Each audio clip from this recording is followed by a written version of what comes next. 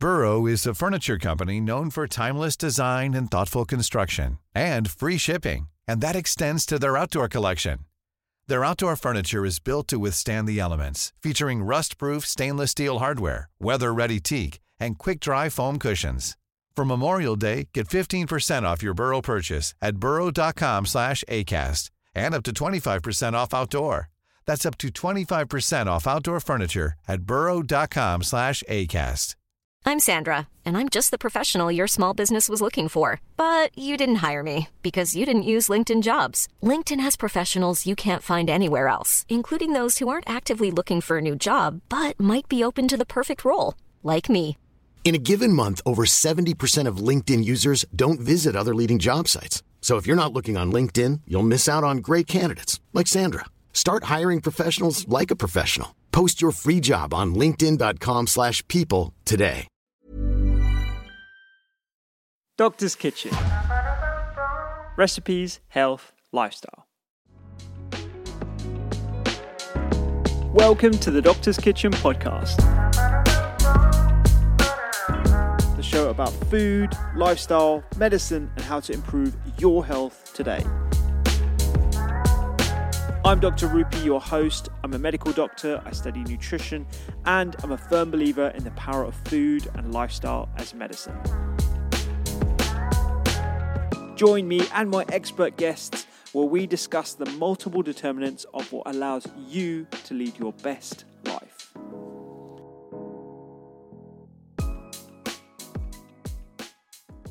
Today we are diving into the world of tomatoes, one of the most consumed fruits globally, with a rich heritage and controversy as to whether it is healthful or harmful. I'm always asked whether patients should be eating nightshade family ingredients from potato to eggplant or aubergine, whether it can exacerbate arthritis symptoms, whether it can cause stomach acid and even exacerbate IBS. So today we're going to go into the benefits of tomatoes, the compounds we find in them, as well as how to get the most out of this nutrient-rich ingredient with food pairings, processes, and more, and why some people may have issues with the humble tomato. If you love this kind of deep dive content, then you'll love the Seasonal Sundays newsletter that the team and I put together each week that dives into a seasonal ingredient, its history, nutritional medicine benefits, and how to use it in the kitchen. You can find the link to sign up to that free newsletter that we send out every Sunday in the caption in whatever podcast player you're listening to. And also you can check out the Doctor's Kitchen app for free to get access to all of our recipes with specific suggestions tailored to your health needs and new recipes added every month. Onto the podcast.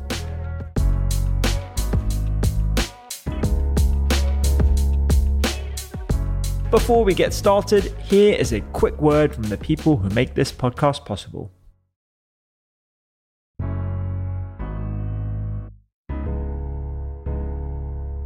Should you be eating tomatoes? We're going to be talking about why some people have issues with tomatoes and other members of the nightshade family, what the benefits are, looking at both big and small studies. We're going to talk about the compounds that we find in tomatoes and why they might be beneficial. And we're going to do a little history tour as to where even tomatoes came from, as well as the best ways to choose and cook with tomatoes to get the best nutrient value out of them. This podcast kind of came out as a result of people saying, whenever I use tomatoes, I can't eat tomatoes. It worsens my gourd, or GERD as the Americans say, or it worsens my arthritis. And we're going to talk about some of the reasons as to why tomatoes can be an issue for certain people, but why they might be beneficial for others, and figure out how you can tell whether tomatoes are a good addition to your diet or not. Okay, so starting off with, we usually think of tomatoes as a vegetable. Actually, botanically, it's a fruit. It's one of the most consumed ingredients globally. Most of us eat them in one form or another on a weekly basis, whether it's in a sauce or a marinade or raw or cooked down into a delicious stew. You also get them in juices and tarts and all the rest of it. What we're going to be doing a dive into is its link to human culture, as well as its impact on our health as well. And if you are a reader of the Seasonal Sundays newsletter, you'll recognize some of the patterns that we're going to be using in today's podcast, because we do a deep dive into different ingredients every single week. You can sign up in the caption down below. It's completely for free, and people are absolutely digging it. So 3 takeaways before we even start, if you don't have time to get right to the end. The first thing is that the fruit has its origins in South and Central America, which is pretty incredible. It dates back to the ancient Mayans, thousands of years ago. Modern tomatoes are obviously very different from their wild ancestors. We've completely changed the look and feel and the nutrient profile of these ingredients. And the third thing is that they're a source of several really important nutrients: vitamin C, folate, vitamin A, potassium, as well as these bioactive compounds that we'll get into in a minute, ranging from carotenoids and flavonoids and the like as well, that are linked to health supporting effects. Okay, so let's dive into the history first. Tomatoes are now a global staple, and they're found in so many different dishes from around the world, whether it be Indian cuisine, Mediterranean cuisine, Mexican cuisine, of course. How did they become such a global staple? Well, if you step back into the landscape of South America 80,000 years ago, there was a weed-like plant with small, tiny fruits growing completely wild. And the results from some genetic studies show that this wild plant that was growing around Ecuador, most likely, is most closely related to the modern tomato as we know it today. And if you fast forward another 70,000 years to around 7,000 years ago, people around present-day Mexico, they started to domesticate these small fruits and actually form larger tomatoes. And in fact, the word tomato comes from the Aztec word tomatl, that's Tomatl. And it's still a bit of a mystery as to how this wild plant actually moved from Ecuador to Central America, but it's most likely going to be due to human movement, birds, natural migration using roots like that. At that point, tomatoes are mainly cultivated in South and Central America, and it's not until thousands of years later in the 15th and 16th centuries that you have colonists bringing domesticated tomatoes back to Europe. And it's why we find it as a central part of Spanish and Italian cuisine, because those are the guys that were using it most readily. While in France and Northern Europe, it was a little bit later. So initially, actually, the Northern Europeans thought of it as an ornamental plant that was thought to be toxic. And there might be some reasons as to why some of them found it toxic, because you can imagine somebody eating a wild tomato plant and having a negative reaction when we dive into the reasons as to why there might be risks with the tomato plant and other Solanaceae family plants, the nightshades as they're otherwise known. So through the history, these tomatoes have undergone a long process of domestication, and these fruit sizes have grown from being these tiny blueberry-sized tomatoes to cherry size, and obviously the very, very large buffalo sized tomatoes that you find in Italian cuisine. And these the breeders around the world have selected plants for attractive traits like massive yield, for example, color, taste, sweetness. And that's why we find the red, scarlet, or yellow varieties more popular, but you do get green and purple varieties, and they vary in shape as well. So most of us are thinking of a tomato that's spherical shaped, but you get them oblong shaped, oval, even pear shaped ones as well. And you've got like massive varieties of those. If you've ever gone to a farmer's market, particularly in the UK now, you get heritage tomatoes and you get all these different wonderful sizes, particularly in the summer, which is why I'm releasing this podcast right now.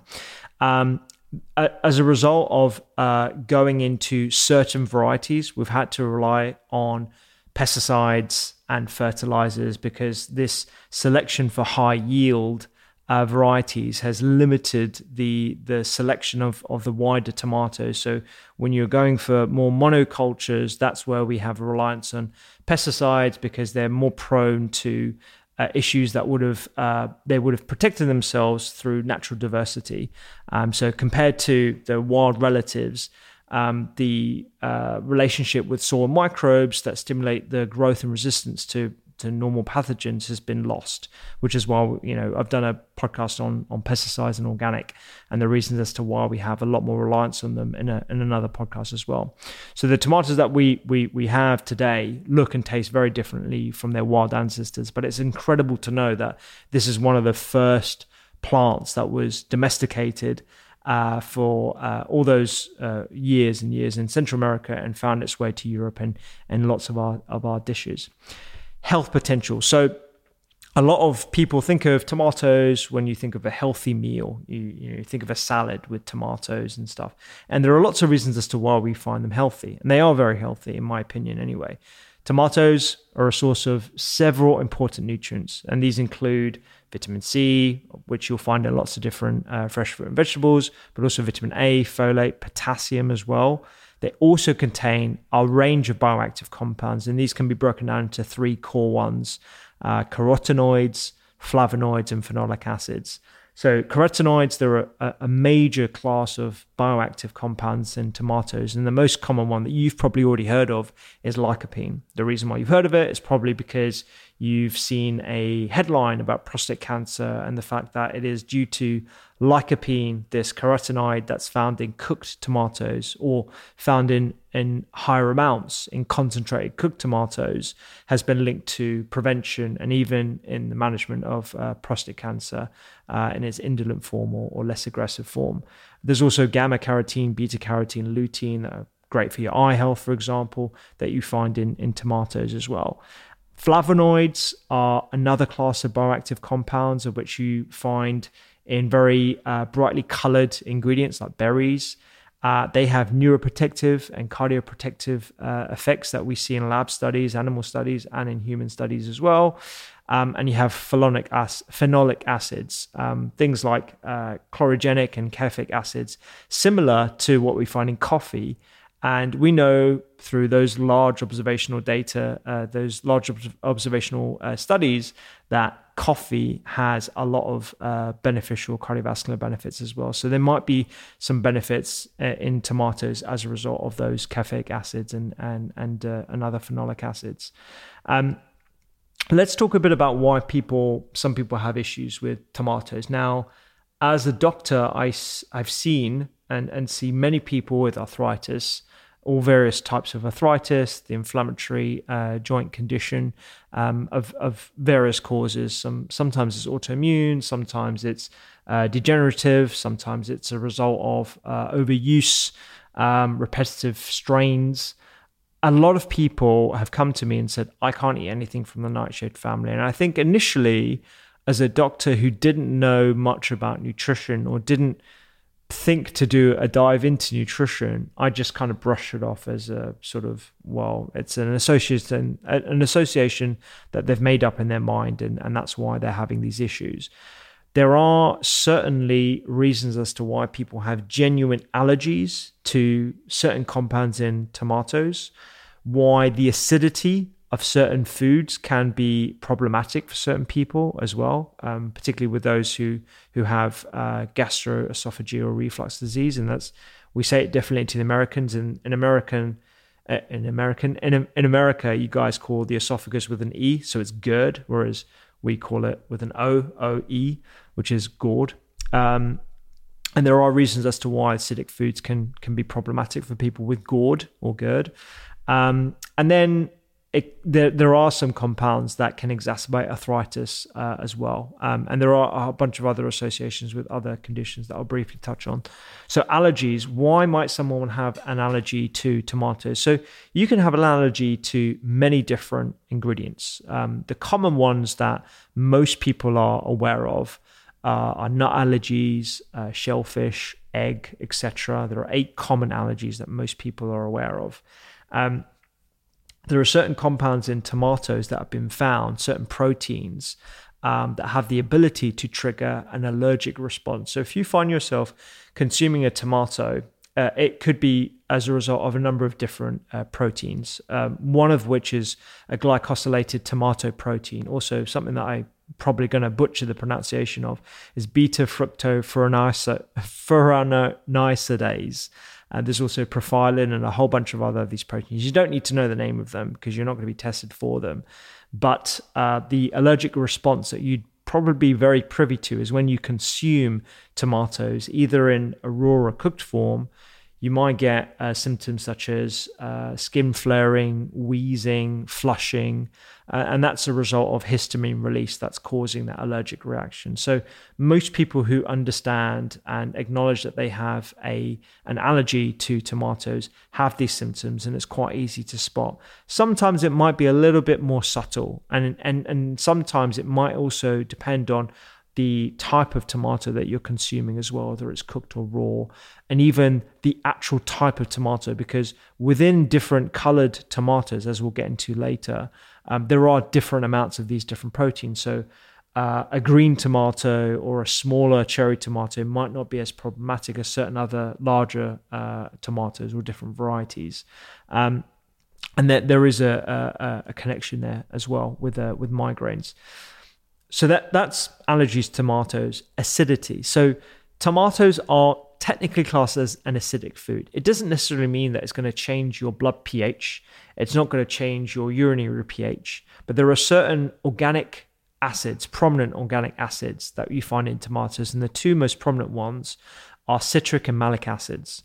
And patients with typically severe gastrointestinal disease, such as reflux, when you have quite significant reflux, they can be recommended to reduce the consumption of acidic foods, including tomatoes and tomato products, along with other sort of lifestyle advice. And we will do a podcast on gourd because it's certainly something that I think has more of a relationship with other types of foods that we consume, namely sugar, processed foods, deep fried foods that are quite heavy, and other inflammatory foods as well. This, I think, is quite it is more on the side of anecdote. So when people are suffering with gourd, I think there's more things that you can do in the initial circumstances than removing tomatoes completely from your diet as the first call. So getting on top of sugar, getting on top of weight, getting on top of other things that could be irritating the esophageal lining is probably more pragmatic than removing tomatoes from your diet, as they have health benefits, as we'll talk about a little bit later. But if you've done all those things and you still have symptoms, or you feel that your gourd could be better managed, then removing tomatoes might be an additional strategy to entertain as well. There was a 2014 population-based study published in the BMC that found no association between tomato products and the severity or frequency of gourd. So again, there's conflicting evidence on this, just to state that this isn't a blanket rule, and you've really got to individualize your diet and what you want to try to improve symptoms to your own response to it. Okay, so that's acidity, arthritis. So within tomatoes, this is going to sound scary, and it shouldn't be, but there are something called glycoalkaloids. Tomatine is one of the prominent ones, and solanine as well. And you get these not just in raw tomatoes, but also in derived tomato products as well. Tomatine is mildly toxic. And it's found not just in tomatoes, as you'd imagine tomatine to be found in tomatoes. You find it in aubergine, or as the Americans call it, eggplant. You find it in potato and tobacco, basically nightshade family plants. And the other word that you'll find associated with nightshade is a bit more colloquial. Solanaceae, I might be pronouncing that incorrectly as well, but Solanaceae family of ingredients have these mildly toxic glycoalkaloids. These can be irritant to people with arthritis, and it can be for lots of different types of arthritis, rheumatoid arthritis, osteoarthritis. So again, if you do have symptoms and you feel that you might be triggered by certain ingredients in your diet, it might be worth trialing removing all Solanaceae or nightshade-based plants from your diet and then monitoring symptoms. I think doing these little personal experiments is the best strategy that anyone can do. So doing a rigorous symptom diary 2 weeks before any intervention, so you understand what your baseline is, and then doing the intervention. In this case, it would be removal of certain ingredients, ensuring that everything else stays the same, essentially, which is very hard to do in nutrition, and then monitoring those symptoms as a result of your intervention. And then if you find a benefit, it's hard to discount the placebo, but, let's say there is a significant benefit, then that might be something that you want to explore as a strategy going forward. There are other issues, but I think these are probably lesser so with tomatoes. So there are case reports of issues with IBS, and that might be due to the seeds of tomatoes that can be irritant to certain people with IBS. Again, IBS is a big umbrella term. It can mean a whole bunch of different things. It can be caused by a number of different issues as well. So it's very hard to say tomatoes, IBS, remove them and you feel better. It's very hard to say that. But again, personal experiments, something that you might want to consider as well. So the answer, the question that I always get is, should you avoid tomatoes? And in my personal opinion, yes, they are a member of the nightshade family, the Solanaceae family that include all those other ingredients. And I think you should exercise caution when consuming those plants if you do have an established condition like arthritis or GORD. But generally, I think there's little evidence that nightshades are harmful. And actually, each person's tolerances are unique. And I think our health effects or our tolerance effects are always in flux, discounting those with genuine allergies. I think as a result of improving our microbiota, improving our baseline state of inflammation, these can all have a more tolerant effect of certain ingredients in your diet. So there might be certain people who can't tolerate tomatoes today, but at some point in the future, they might be able to better tolerate them because they've made changes to their lifestyle, their diet, etc., etc. The bottom line is that you've got to focus on what works for you and doing those little personal experiments and diversifying actually what we tend to eat. Because if we're just eating tomatoes or if we're just eating brassica vegetables, of course, you're lacking that diversity. You're probably going to be exposing yourself to high amounts of a certain ingredient that can lead to issues as well. In terms of overall health, if we're looking at those less reliable but like larger studies, typically epidemiological studies or observational studies, they are linked to beneficial effects. And whether that's because tomato eaters or regular tomato eaters tend to be healthful people, tend to be those who also consume a variety of other ingredients and take better care of themselves, it's hard to disentangle. But I think, in terms of long-term health and disease prevention, there are a number of studies that demonstrate the inclusion of tomatoes is certainly something beneficial. So clinical trials looking at the effects of tomatoes in human health. There was an umbrella review published in Food Chemistry in 2021, and this combined data from multiple meta-analyses and 20 health outcomes to provide a real large overall sort of eagle-eye view of the evidence. And the authors actually concluded that the intake of tomatoes was A, generally safe, and B, beneficial for multiple health outcomes, including all-cause mortality, i.e. if you have tomatoes, you're less likely to die than someone who isn't consuming tomatoes. Coronary heart disease, so cardiovascular health, cerebrovascular disease, prostate cancer, and gastric cancer. So including tomatoes in your diet because of all those nutrients that we already talked about, with the anti-inflammatory effects, with the anti-cancer effects, with the promotion of cardiovascular effects, is likely going to have a positive effect on your health.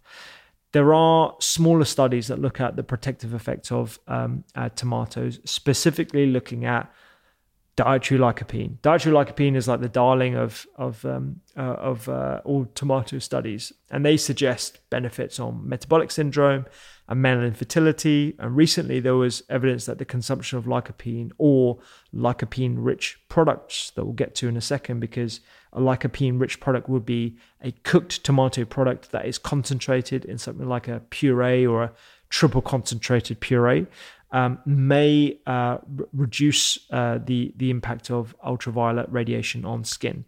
That isn't to say that if you have a tub of puree, then you don't need to wear your sun cream, but there might be what we call a photoprotective effect on skin from having high amounts of lycopene in your diet as well.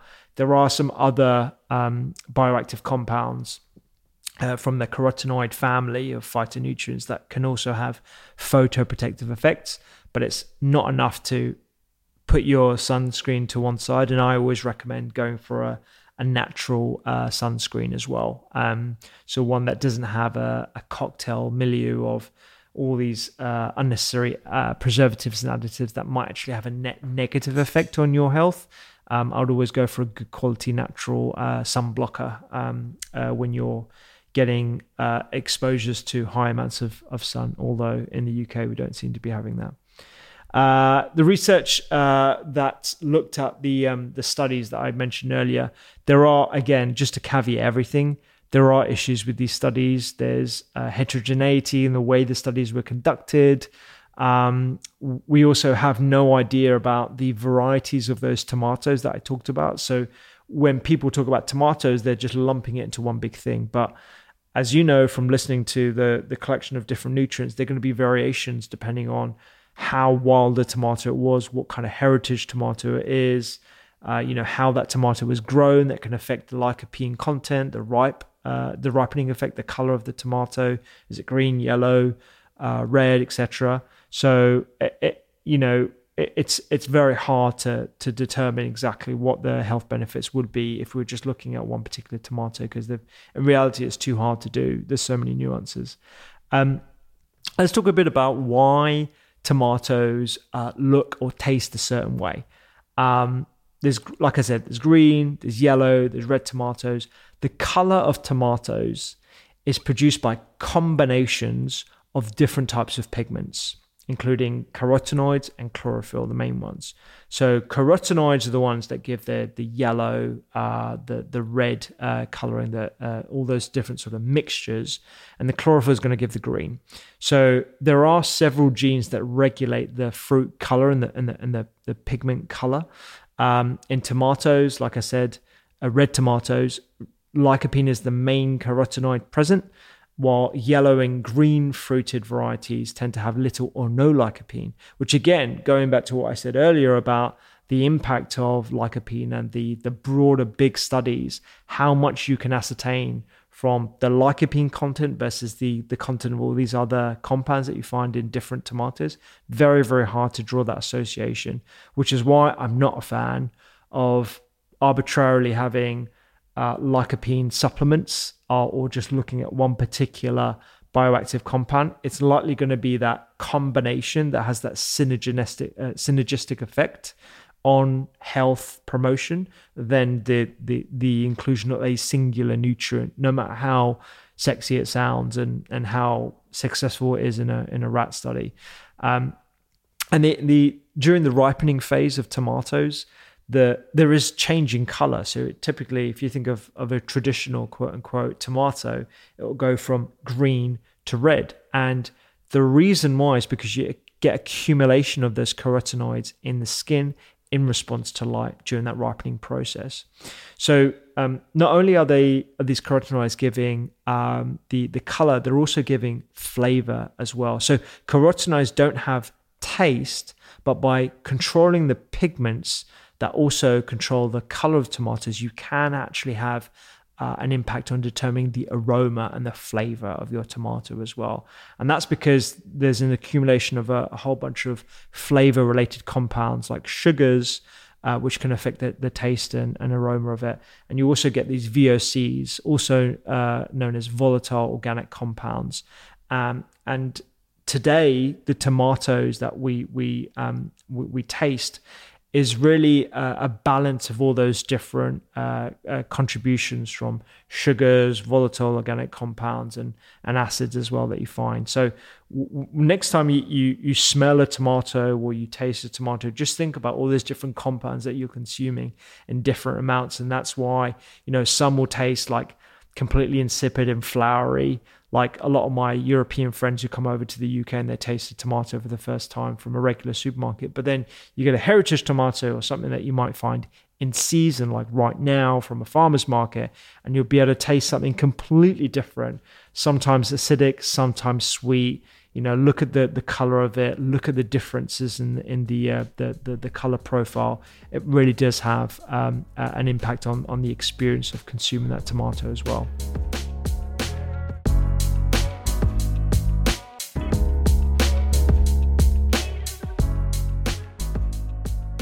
I want to talk about something that I'm super excited about, which is food combinations. I don't think there's enough talked about when it comes to food combinations.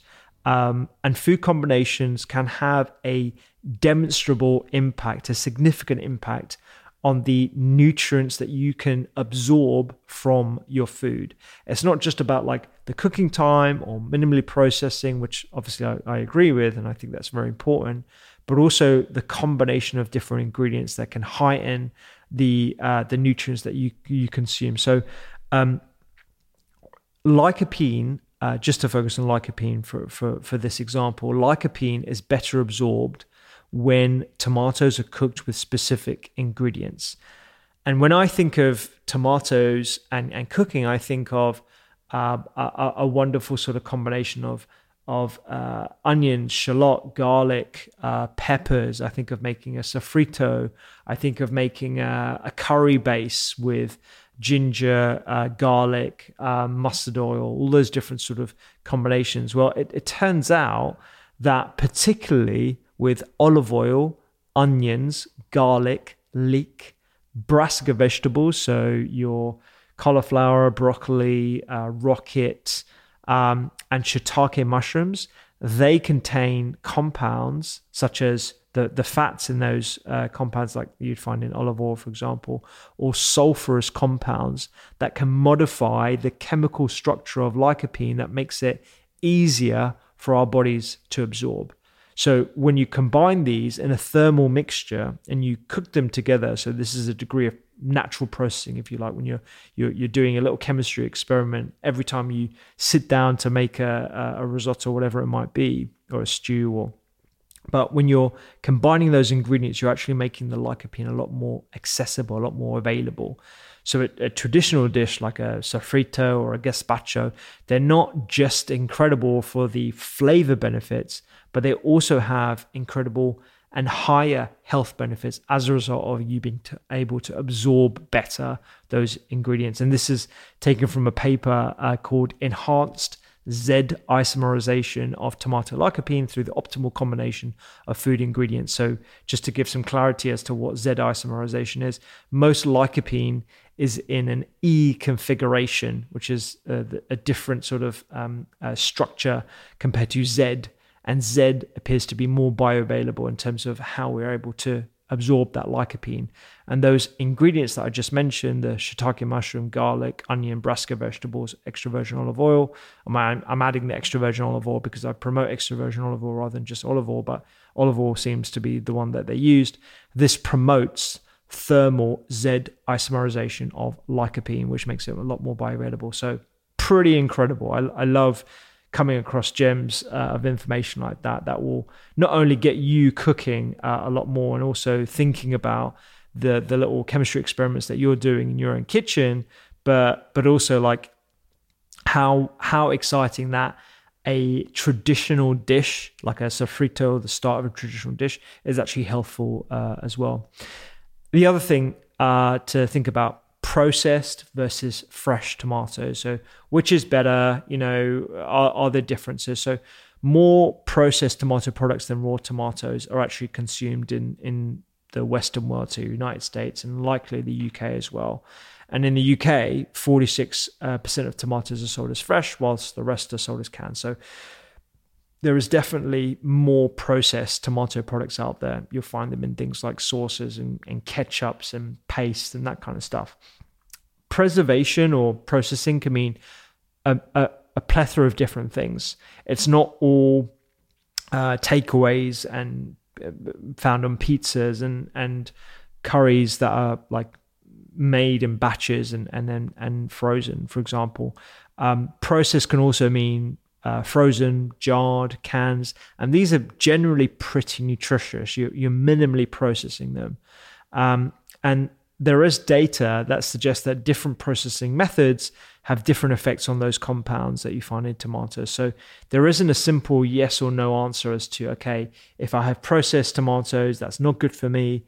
If I have raw tomatoes, or if I cook them in my own kitchen, that's going to be better for me. Generally, I think tomatoes that are jarred or canned are pretty good. And if that's a convenient way of getting tomatoes and all those wonderful beneficial compounds, as long as you're not allergic to them or the other things that we talked about earlier, that's a great way to add it into your diet. The things that I would be wary of are when you look at the back of a product and you see added sugar, sodium chloride, you add ingredients that are not typically found in a household kitchen. That's when you're moving from the processed or the ultra processed classification from 1 to 4. So just as an aside, we have the NOVA classification, of which there are 4 groups. Group 1 is unprocessed or minimally processed food. So that's basically a raw tomato in this case. And then the further you move into the groups, you get to number 4, which is ultra processed. So a typical ultra processed tomato based product might be a takeaway curry where there's loads of tomatoes in it, but it's also got preservatives, additives, stabilizers, gums, everything to homogenize it. That's where you get an ultra processed food. Group 2 is processed culinary ingredients. So you could argue that would be a jarred tomato with maybe a little bit of salt in it. And that for me will still have plenty of benefits in. So I don't think we always need to be opting for raw at every step of the way. So we have a better understanding of tomatoes in all their glory. I want to bring this back to information that you can take to your shop and to your kitchen. So my top tips for choosing and cooking for flavor with tomatoes, they're an ingredient to master for sure, right? For nutrition and flavor. I hope by the end of this pod, you will be excited about tomatoes as much as I am. They're super versatile. And when you look at the flavor profile of tomatoes, depending on what you do to them, they're pretty unique because you can exert and extract different flavors all the way from sweet and fruity to umami and meaty. You can definitely get the umami out of tomatoes by cooking them, by searing them. If you have if you think of a typical fry up, an English fry up, that grilled tomato with the charring on it has got an umami flavor. It should taste salty. Depending on where you get your tomato from, if the tomato tastes floury, then you're not going to get that. But from a real tomato that's got sweet sugars in it, you can get that Maillard reaction when you grill it, and that will give out the umami flavor. You'll definitely be able to extract that. So when you're shopping for tomatoes, you want to look for... tomatoes are grown all year round for starters. And I think the highest quality tomatoes are obviously going to be those in season. And you will be able to taste the difference. No matter what sort of stage you are on your culinary journey, you'll be able to taste the difference between a flowery, forced grown tomato versus an in-season tomato. The in-season tomato is going to taste a lot sweeter, a lot fresher. You're going to be able to taste a lot more complexity in it. The out-of-season forced tomato is going to taste like flour, and actually the texture of it is going to be a lot more sludgy as well. It's not going to have as much bite. They're typically quite hard to chop as well. Make the most of fresh tomatoes when they're in season. They tend to grow in the warmer months of spring, summer, early autumn. So right now, great. And during the cooler months, so when you're in the winter, for example, you can enjoy the jarred versions or the canned version or dried, and you can even make those yourself if you have time as well. A question I'm asked a lot is, if your tomatoes are coming from the UK, when should you be looking for them? It's around June to mid-September.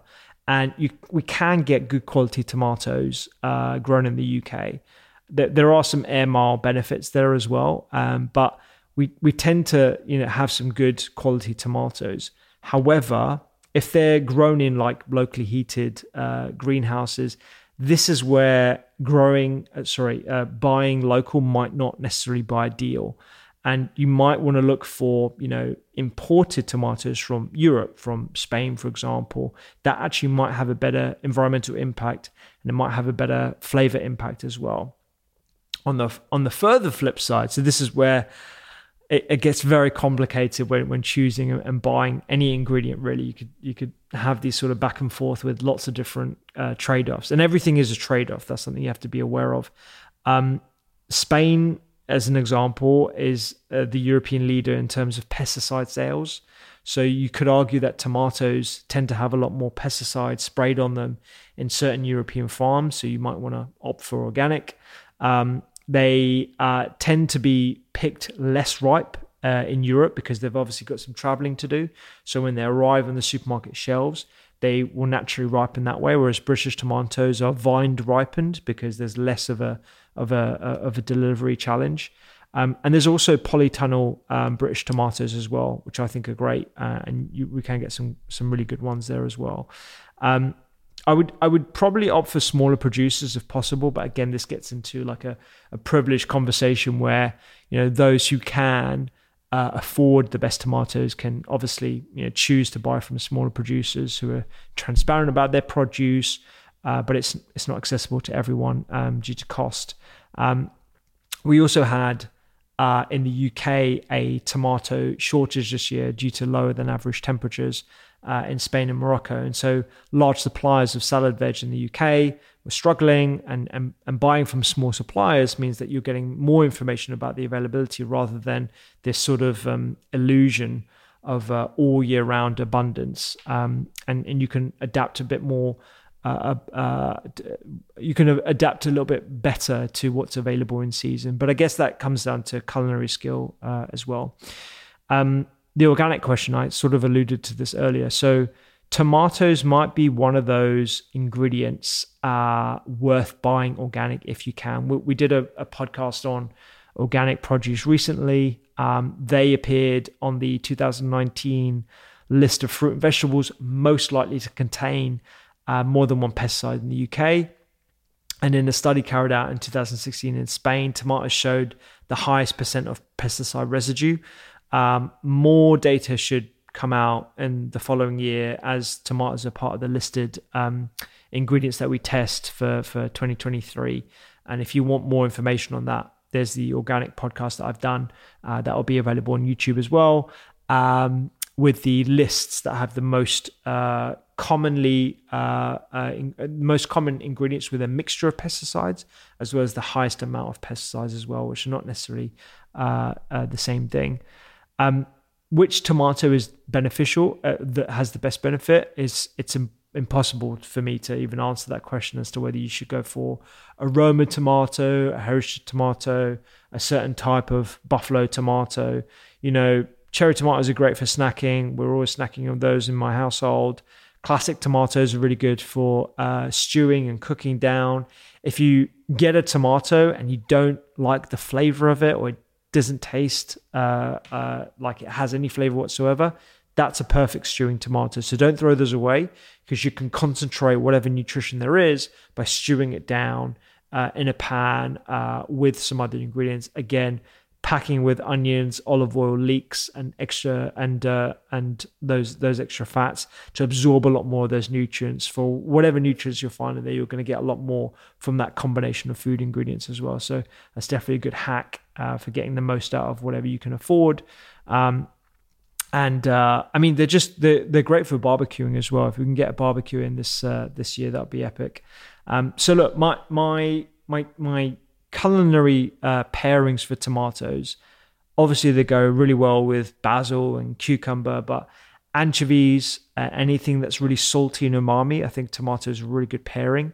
Aubergine, again, another nightshade family, but again, really, really good in terms of the combination. Grilling with courgette or zucchini, as the people in the States would say, oregano, and even watermelon. Watermelon, tomato, bit of feta cheese, bit of extra virgin olive oil, salt. That's all you need to make an incredible, incredible side salad. So yeah, try them mixed with feta chili, pickled red onion, for example, fresh mint, lemony dressing. That's one way I would do it. And then go for a gazpacho as well. And just know that when you're combining it in a gazpacho, which is, cucumber, pepper, extra virgin olive oil, red wine vinegar, onion, blended up, add a little bit of cold or ice water to just thin it out a little bit as a cold summer soup. It's a wonderful, wonderful dish. And you can make it your own. You can change the acidity, you can change the salt just by adding a few of those extra ingredients to make it your own. So look, that's a deep dive into tomatoes. We're going to be doing other ingredients as well. Remember that certain people have issues with tomatoes. It's understandable if you think about the allergic potential of certain proteins that you find in tomatoes. It's understandable because you do have some acids in tomatoes, malic and citric acid, that can be in high amounts, that can irritate some people's gourd. And you also have some alkaloids that can irritate people's arthritis as well. If you don't fall into that camp, I think Solanaceae family ingredients like eggplant, tomatoes actually do have health benefits, looking at the wider studies and those smaller studies as well. And there are a variety of ways in which you can get all the nutrient compounds from tomatoes in a better way by combining it with some of those food ingredients as well as good quality fats as well.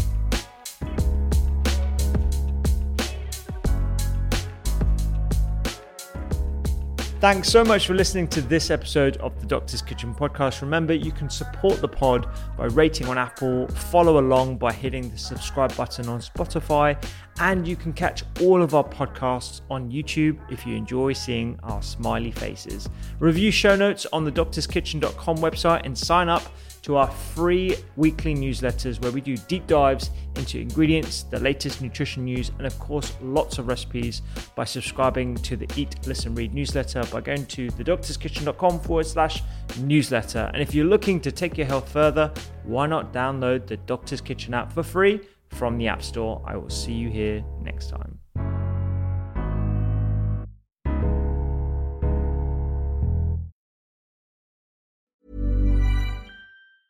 Even when we're on a budget, we still deserve nice things. Quince is a place to scoop up stunning high-end goods for 50 to 80% less than similar brands.